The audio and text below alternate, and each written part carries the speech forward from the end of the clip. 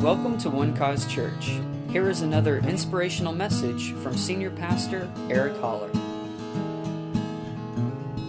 Praise God. All right, let's go to the book of Colossians. Go to the book of Colossians, as I've tried to do the last 2 Wednesdays. And finally, I feel a release from the Lord to bring it tonight. Boy, isn't God doing wonderful things here at One Cause Church? My goodness, my goodness, my goodness. I'm very excited about this. As Nathan said, last Wednesday in particular, there was a prophetic shift that took place. And I said, that's the right way to say it. That's the right way to say it. Don't know what all of that means, but I know it's good. And you know what I'm really grateful for? I'm especially grateful for you because you're hungry for this. You're pressing into this. I can feel you drawing on the anointing and pulling on more from God. And so I want to just admonish you and encourage you, stay hungry. Keep pushing in. Keep pressing in. Keep expecting more. Keep being diligent in your seeking God, because the Scripture says He's a rewarder to those who diligently seek Him. Amen. So let's not hit the brakes. Let's not hit cruise control. Stay on the gas, all right?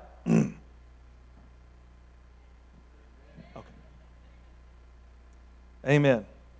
I also want to take notice, one more thing, that today marks the 50th anniversary of the loss, one of the greatest losses in our nation, of Dr. Martin Luther King Jr., who was a great, great spokesman for the black community, a great leader, and because of his leadership and because of his values and because of his character and the way the man could put a speech together, we're still talking about him today. And he truly helped bring a greater understanding, greater measure of liberation, and really a greater awareness that we are all created equal in the eyes of God. And I just thank God for his legacy and celebrate that today. Amen. We also know he's in heaven too, so I get to meet him someday. That's amazing, isn't it? Amen. Okay, Colossians chapter 2. Let's look at verse 8. Colossians chapter 2, verse 8. Now, let's just start there. Beware. What does beware mean? Be aware. There you go. Thank you, Rob. Get that man a gold star. Be aware. Pay attention. Beware of the dog. What does that mean? Hopefully I have your attention. Right? Because if I don't have it, the dog's going to have it. Beware lest anyone cheat you. Beware lest anyone cheat you. I want to give you the Greek word for cheat here tonight. We're going to go into some teaching tonight. Is that okay if I put my teacher hat on? Teach you some scripture tonight, teach you some word. It's translated from the Greek word sulagogeo. Let's all try that. Sulagogeo. It almost sounds like an Italian dish. Tonight, we'll be having sulagogeo. Okay. And it means to, now listen to this, it means to carry one off as a captive or a slave. Now, let's read this again. Beware lest anyone carry you off as a captive or a slave. Or it also means to lead away from the truth and to subject to one's sway. I want to say something tonight and then help us really understand the thing about slavery, whether it's physical, spiritual, emotional, whatever it might be. All slavery is voluntary. I'm going to say that again because I felt like that it got so quiet you could hear a pun drop in here. All slavery is voluntary. You have a choice whether you're going to be a slave or not. Now, it might cost you your life not to. Are you hearing me? It might cost you your life not to. But it is voluntary. I want to read a piece of a portion of a speech from our American history that I think says it better than I could ever say it, and I hope this stirs you up tonight, not only as an American, but as a free Christian. On March 23rd in 1775, Patrick Henry presented a proposal to organize a volunteer company of cavalry or infantry in every Virginia county. He felt like they needed arms everywhere because of this British fleet that was coming. And by custom, he addressed himself to the convention's president at that time, who was Peyton Randolph. And Henry's words were not transcribed that night, nor did he come in with a piece of paper to speak from. All right, so I want you to remember this. This is a man who stood up simply on a conviction. All right? Not a prepared speech, and no one was writing this down that night. It wasn't until maybe 2 or 3 years later that they decided they needed to write down what Patrick Henry wrote that night, because so many of them remembered these words. And the main one that helped them remember the speech was none other than Thomas Jefferson. But I want you to, I don't have time to read the entire speech, but I just want to share this part of this riveting speech that took place that night. Remember, this is 1775. If we wish to be free, if we mean to preserve inviolate those inestimable privileges for which we have been so long contending, if we mean not basely to abandon the noble struggle in which we have been so long engaged, and which we have pledged ourselves never to abandon until the glorious object of our contest shall be obtained, we must fight. I repeat, sir, we must fight. An appeal to arms and to the God of hosts is all that is left us. They tell us, sir, that we are weak, unable to cope with so formidable an adversary. But when shall we be stronger? Will it be the next week? Or the next year? Will it be when we are totally disarmed and when a British guard will be stationed in every house? Shall we gather strength by irresolution and inaction? Shall we acquire the means of effectual resistance by lying supinely on our backs and hugging the delusive phantom of hope until our enemies shall have bound us hand and foot? Sir, we are not weak if we make a proper use of those means which the God of nature hath placed in our power. 3 millions of people armed in the holy cause of liberty and in such a country as that which we possess are invincible by any force which our enemy can send against us. Did you hear that? He said, we have 3 million people. Now, what was this compared to the British Army? But he says, we are invincible against any force. Why? Because we have a holy cause of liberty. Whew. Besides, sir, we shall not fight our battles alone. There is a just God who presides over the destinies of nations, who will raise up friends to fight our battles for us. The battle, sir, is not to the strong alone. It is to the vigilant, to the active, and the brave. Besides, sir, we have no election. If we were base enough to desire it, it is now too late to retire from the contest. There is no retreat, but in submission and slavery. Our chains are forged. Their clanking may be heard on the plains of Boston. The war is inevitable, and let it come. I repeat, let it come. It is in vain, sir, to extenuate the matter. Gentlemen may cry, peace, peace, but there is no peace. The war has actually begun. The next gale that sweeps from the north will bring to our ears the clash of resounding arms. Our brethren are already in the field. Why stand we here idle? What is it that gentlemen wish? What would they have? Is life so dear or peace so sweet as to be purchased at the price of chains and slavery? Forbid it, Almighty God. I know not what course others may take, but as for me, give me liberty or give me death. If you don't maintain a constant vigil against the devil, he can take us captive and spoil us of the great riches that we have in Christ. Paul says, beware lest anyone lead you off into slavery. You have a choice in this matter. You don't have to give in. Are you hearing me? You don't have to give in. You don't have to give way. We need to be on guard against this philosophy mindset of this world.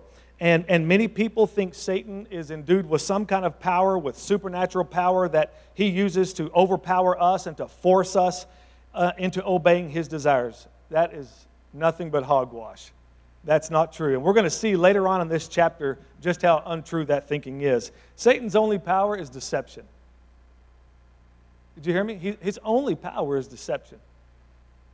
You know what the scripture says in Ephesians chapter 6, when it's talking about the whole armor of God, it says, above all, taking the shield of faith. The shield of faith, wherewith you will be able to quench all the fiery darts of the wicked one. What are the fiery darts of the wicked one?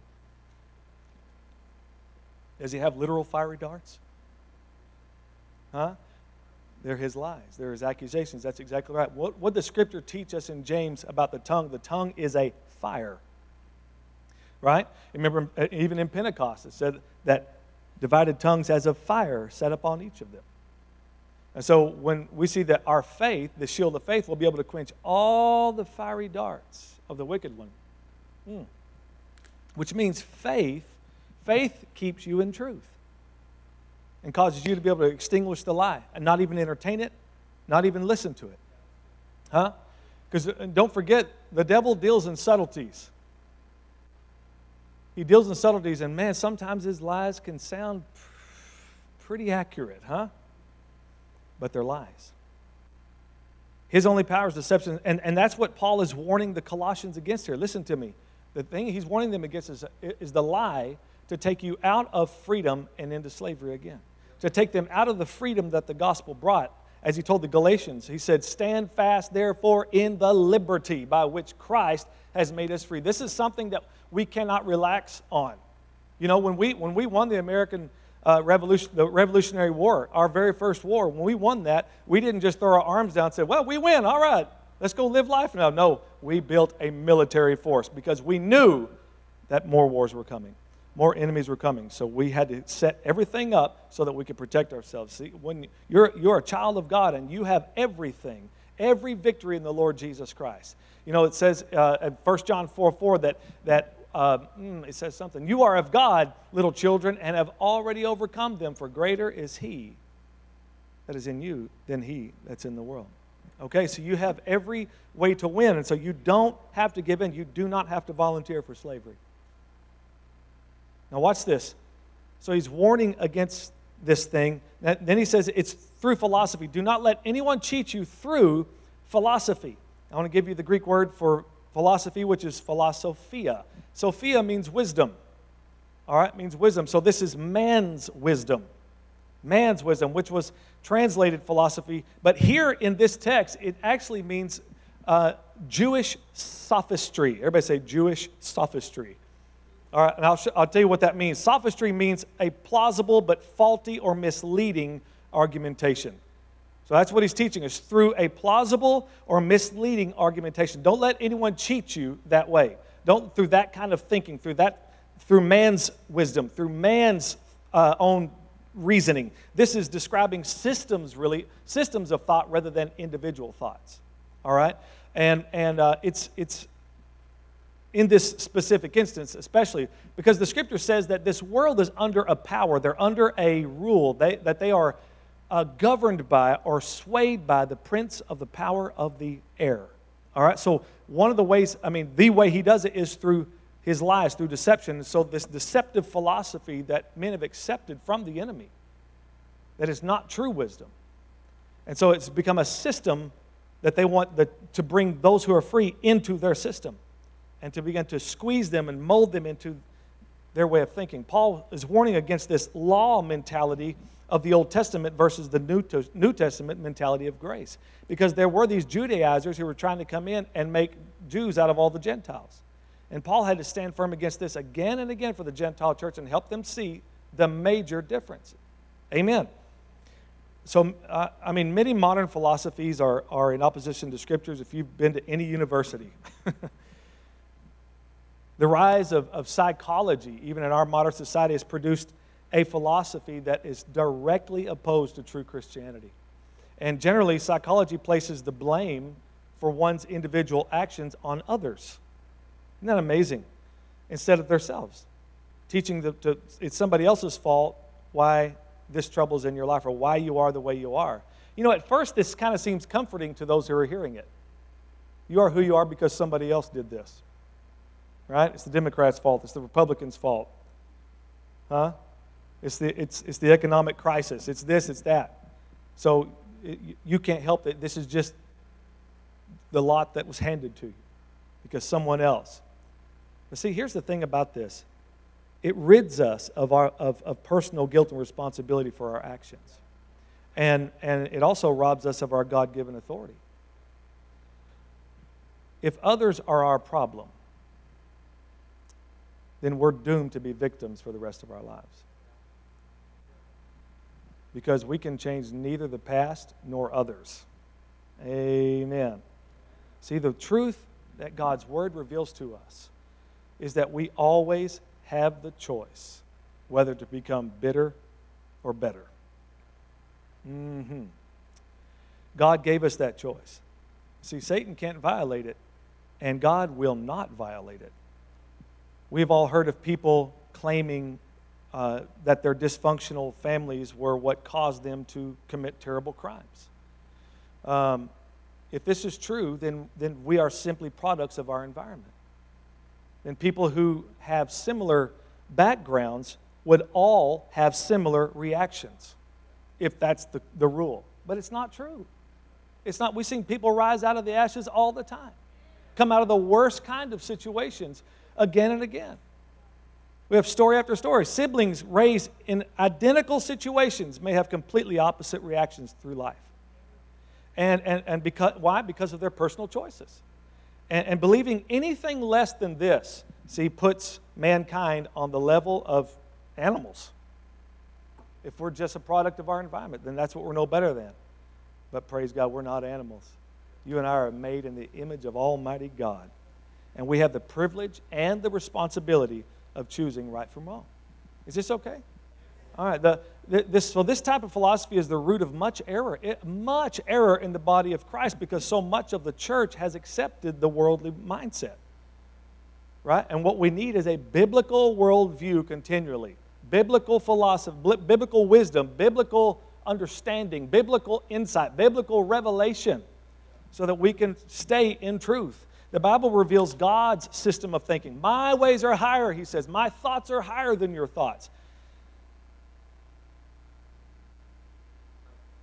Because his way is timeless and remains the proper philosophy regardless, I should say, of politically correct thinking. We must dominate our thoughts with God's way of thinking. We must arm ourselves with his word, because you are constantly being bombarded by the philosophy of this world. No matter where you go.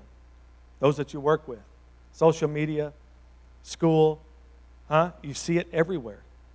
You see it everywhere. And you got to be able to not only guard yourself against it, but stand up against it and speak out and speak the truth. Are you going to be loved? Probably not. But you can know this, your pastor loves you. All right? So you're not alone out there. Amen.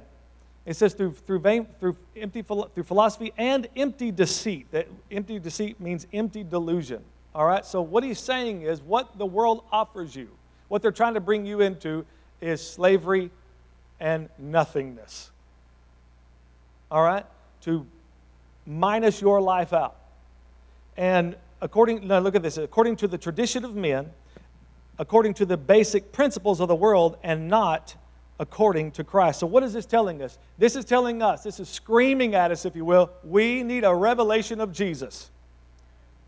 It's got to be according to Christ, not according to the traditions of men or according to the basic principles of this world. Amen. It was Saul of Tarsus who was a principled man. He was a principled man. He said, when it came to keeping the law in Philippians, it's amazing. I read it and I think, did he really just say that? I was blameless. I don't know one person that could say they kept the law, except for Jesus. Paul says, I was blameless concerning. You think this guy wasn't a principled man? He said, I was more zealous than all of my contemporaries. I was a Pharisee of all the Pharisees. And I had the bragging rights too. Circumcised on the 8th day. Came from the stock of Benjamin. I had it all. And I was after this Christian movement. I was out to take it out for my God. I mean, Paul had a conviction in his heart. He had a vain philosophy that was charging him, that was fueling his drive to wipe out the church. But then one day he had a revelation. One day a light shone from heaven on the way to Damascus, and he heard Jesus speak those words to him. Saul, Saul, why are you persecuting me? What a moment for this man who all this time thought he was fighting for God, when Jesus revealed to him he was fighting against God. Because the truth is, you cannot be pro-God and anti-Christ. It don't work like that. Why are you persecuting me? And that's when Paul said, who are you, Lord? He acknowledged it was the Lord talking to him, but then he had to make this awful admission. He didn't know who the Lord was. He thought he did. Who are you, Lord? I am Jesus of Nazareth, whom you're persecuting. And once Paul got a revelation of Jesus, praise God, he went from a church pummeler to a church planting machine. Probably the greatest missionary ever of all time. Had more influence than anyone else. My dad calls him the greatest Christian who ever lived. Listen to this in Galatians chapter 1. We've got a few more minutes here. Galatians chapter 1. He says, but I make known to you, brethren, that the gospel which was preached by me is not according to man. For I neither received it from man, nor was I taught it, but it came through what? The revelation of Jesus Christ. Now, this is extraordinary to me. I mean, let's be honest. If I were Paul and I just got called by Jesus, I would go find Peter, James, and John and ask them to tell me about Jesus. I would think that that's what you should do. Go talk to those. But see, there's a reason why he didn't do that.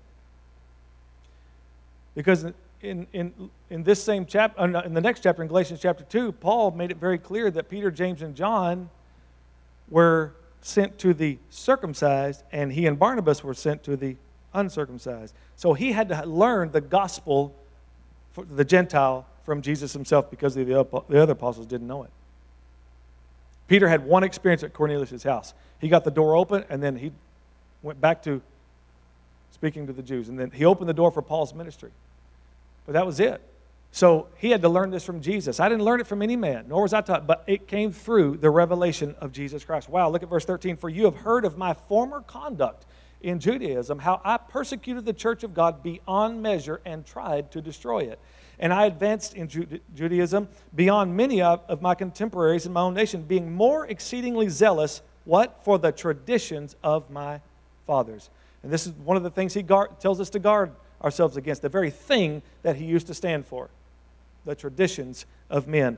But when it pleased God, who separated me from my mother's womb and called me through his grace. Now let me ask you something for just a moment. What timeline is he talking about here? Is he talking about when he's born here on the earth? He called me through his grace from his natural mother's womb? No, because Paul didn't come into grace till he was older. He's talking about from Hagar. He's talking about from Hagar, which is Mount Sinai. He talks about this in Galatians chapter 4. It makes it very clear that God called me out of that. Praise God. Through his grace to reveal his Son in me. See, this is what I'm saying. You've got to have a revelation of Jesus. And this is what Jesus revealed to Paul what to reveal to us. That I might preach him among the Gentiles, I did not immediately confer with flesh and blood. That's why he didn't do it, because he had instructions from Jesus. You're going to have to learn this from me. I'm about to teach you something no one has ever heard. I'm going to give you a message no one has ever preached. And Paul later said that message was this: Christ in you, Gentiles, the hope of glory. This was a mystery that was hidden from the ages, but God brought it to me to reveal to you. Amen. Praise God. All right, let's go to Mark chapter 7, verse 6 for a moment. Mark chapter 7. Turn to somebody and tell the preacher amen. Amen. But he answered, thank you. He answered and said to them, well did Isaiah prophesy of you hypocrites. He's talking to the Pharisees here, Jesus. As it is written, this people honors me with their lips, but their heart is far from me. Verse 7. And in vain they worship me, teaching as doctrines the commandments of men. Didn't Paul say to stay away from those things? All right? The doctrines of men, the commandments, teaching as doctrines the commandments of men. Watch verse 8. For laying aside the commandment of God. Whoa, what's the difference between the commandment of God and the commandment of men? He's going to show us. You hold the tradition of men, the washing of pitchers and cups, and many other such things you do. This is what you do as Pharisees. This is not what you're required to do by the law of God. You've made up your own rules in the system of God's rules. You love those rules, Pharisees. Verse 9. He said to them, all too well you reject the commandment of God that you may keep your tradition. Woo. Verse 10, for Moses said, honor your father and your mother, and he who curses father and mother, let him be put to death. Well, what if we started implementing that again?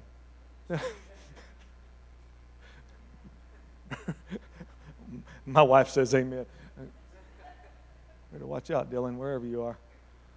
But you say, if a man says to his father or mother, whatever profit you might have received from me is Corban, that is a gift to God. Let me take a moment to explain what he's talking about. See, what happened was the Pharisees found a loophole in God's law. Because part of the law was to, when the parents came of age, then the children took care of the parents. It was one of the ways that they honored their father and mother. So when their parents had need of anything, it was the children's responsibility then to rise up and take care of mom and dad. I mean, isn't that the least they could do since they took care of them growing up? But he says, if a man says to his father or mother, whatever profit you might have received from me is Corban or a gift from God. So the Pharisee said, here's what we can do. Because we want to fatten our pockets in the temple, you take what you should give to your parents and you can redeem it by saying it's for God and bring it to the house of God. In other words, right here into our pockets. Verse 12. Then you no longer let him do anything for his father or his mother. Wow. Verse 13, sorry. This is the one that's key. Making the word of God of no effect through your tradition which you have handed down, and many such things you do. Is there anything more powerful than the word of God? Apparently, there is. The traditions of men make it of no effect. Make the word of God of no effect in your life because you esteem tradition over his word. See, Paul is trying to get us to get this message. Don't give in to this. Don't volunteer for slavery because they're coming to take you into law. They're coming to take you into sin. They're coming to take you into their way of thinking. And that's nothing but bondage. Hey, listen, there are bad traditions, like he's talking about, but there are good traditions too. And I'll finish with this. 2 Thessalonians chapter 2. 2 Thessalonians chapter 2, verse 13. He says, but we are bound to give thanks to God always for you, brethren, beloved by the Lord, because God from the beginning chose you for salvation through sanctification by the Spirit and belief in the truth. Aren't you glad? Say, God chose me for salvation. Isn't that beautiful? He chose you for salvation. Oh, it's beautiful. For salvation through sanctification by the Spirit and belief in the truth. Next, to which he called you by our gospel. Whose gospel is he talking about? Who is Paul to say our gospel? Not only that, he didn't just say our gospel here. Paul says he even calls the gospel my gospel. According to my gospel, he says. Because nobody else had preached this gospel. He had full ownership of it. According to our gospel, for the obtaining of the glory of our Lord Jesus Christ. Watch this, verse 15. Therefore, brethren, stand fast and hold the traditions which you were taught, whether by word or our epistle. So this is what Paul is saying. Whatever I've taught you, that's the tradition you need to hold on to. Because there are other ones who are going to come in and try to sway you from what I've taught you. Now, let me tell you something, my family. The church is inundated with this stuff today. New covenant believers, they do not see the importance of understanding Paul's doctrine above everything else in the Scripture. Above everything else in the Scripture. You will not understand anything Jesus says, or what Peter says, or James says, or what the law says, or anything, if you don't first have Paul's revelation. because we wouldn't know anything about God. I'm telling you, as Gentiles, we wouldn't know anything about him if it hadn't been for this apostle to the Gentiles. When I was growing up, one of the popular things to say was, read the red, read the red. I read the red and I got real confused because my right hand has offended me, and Jesus said, if it does, cut it off. What am I supposed to do now that I saw those instructions? Sure, I'm glad to see Paul's, get his lens, his understanding where I am so that I could see that in its proper place. Isn't that interesting? There's lots of scriptures like that. So we must understand what he's saying. He said, hold fast to these traditions, whether what I'm preaching to you or whether what I'm writing to you. This is what you need to know. You know, Paul said and then there's this other thought too. It's just a bunch of religious thinking. And it's not just religious, but it's also very ignorant. Just ignorant. This is what people have been taught, and it's just what they're passing down. Well, brother, you got to preach the whole counsel of God. That's why you preach the whole Bible. How's that working out for you? It's not our responsibility to preach the whole Bible. It's our responsibility to preach Jesus throughout the whole Bible, if we're going to preach it right. But not all of it applies. We live in the letters, but we learn from the others. We live in the letters of Paul, but we learn from the others. The whole counsel of God. See, what they don't understand is they're quoting actually the Apostle Paul. And Paul said, I did not shun and I did not neglect to teach you or to give to you the whole counsel of God. In other words, he's saying, what I told you Gentiles is all the counsel you need. Wow. Now, I'm not saying you shouldn't go read other parts of the Bible, but not before you first spend most of your time in his letters and letting yourself be under that light so that revelation can come, so that understanding can come. Man, I'm telling you what, my life started getting free. My Bible reading started getting fun when I realized that there are different audiences that the Scriptures are speaking to. Some of it's history, some of it's mystery. Some of it's to me, some to the Gentiles, some of it's to the Jews, some of it's to the church. Some of it's to the spirit man, some of it's to the flesh, some of it's talking to the soul. And once you get that understanding, oh my goodness. You won't be going, well, I read my 3 chapters today. Got that done. Didn't remember a thing, but at least I read my Bible.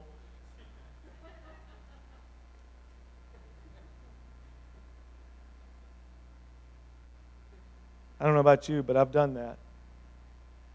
I've done that, just gone through the motions. Just to say I did it. Is that really how we're supposed to live? By a checklist? You've been called to freedom. Stand fast in it. Don't let anyone cheat you. Stay strong in this. Believe this gospel. Don't be ashamed of this gospel that has set you free. So much more to go into, but I'm going to stop right here, being that it's 8:10. And, wow, I hadn't even got to my favorite part of this chapter yet. I cannot wait till we get just a few more verses, and then the fire's going to hit. Amen. Thank you for listening, and we hope you enjoyed the message. For more information about One Cause Church, please visit us online at onecausechurch.com.